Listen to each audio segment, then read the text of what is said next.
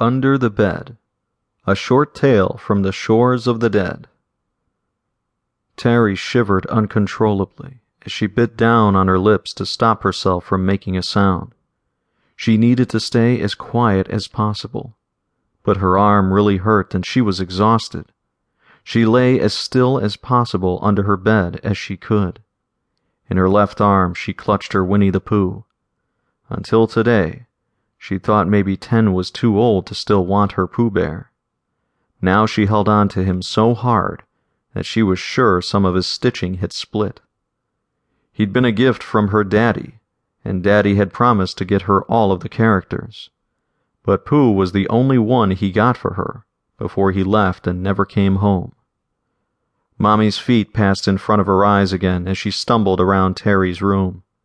One slipper was still on Mommy's foot, but the other was bare, and Terry could see where the blood dried as it ran down Mommy's leg from the hole on her neck. Mommy had been going outside to put the trash in the can, while Terry was eating her Fruit Loops. As far as Terry was concerned, Fruit Loops were the best cereal ever made. As she was watching the cereal float around in the bowl, Mr. Johnson from next door walked up to Mommy. Terry was watching her through the window, and she thought Mr. Johnson was walking very funny. When Mommy said hello to Mr. Johnson, he'd started to moan and stumble toward her. Mommy tried to run, but slipped on the ground and lost a slipper.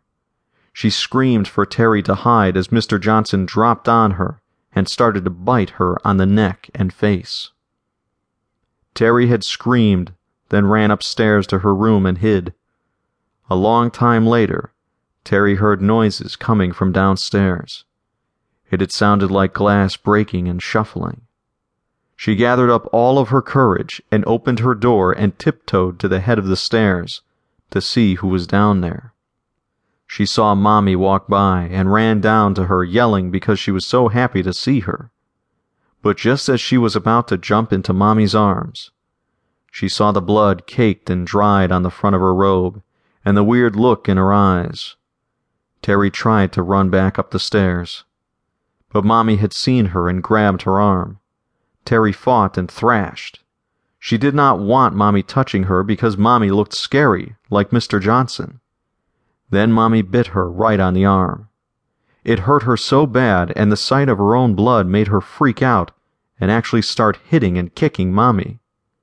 Terry finally managed to pull free, and she ran upstairs and dove under her bed.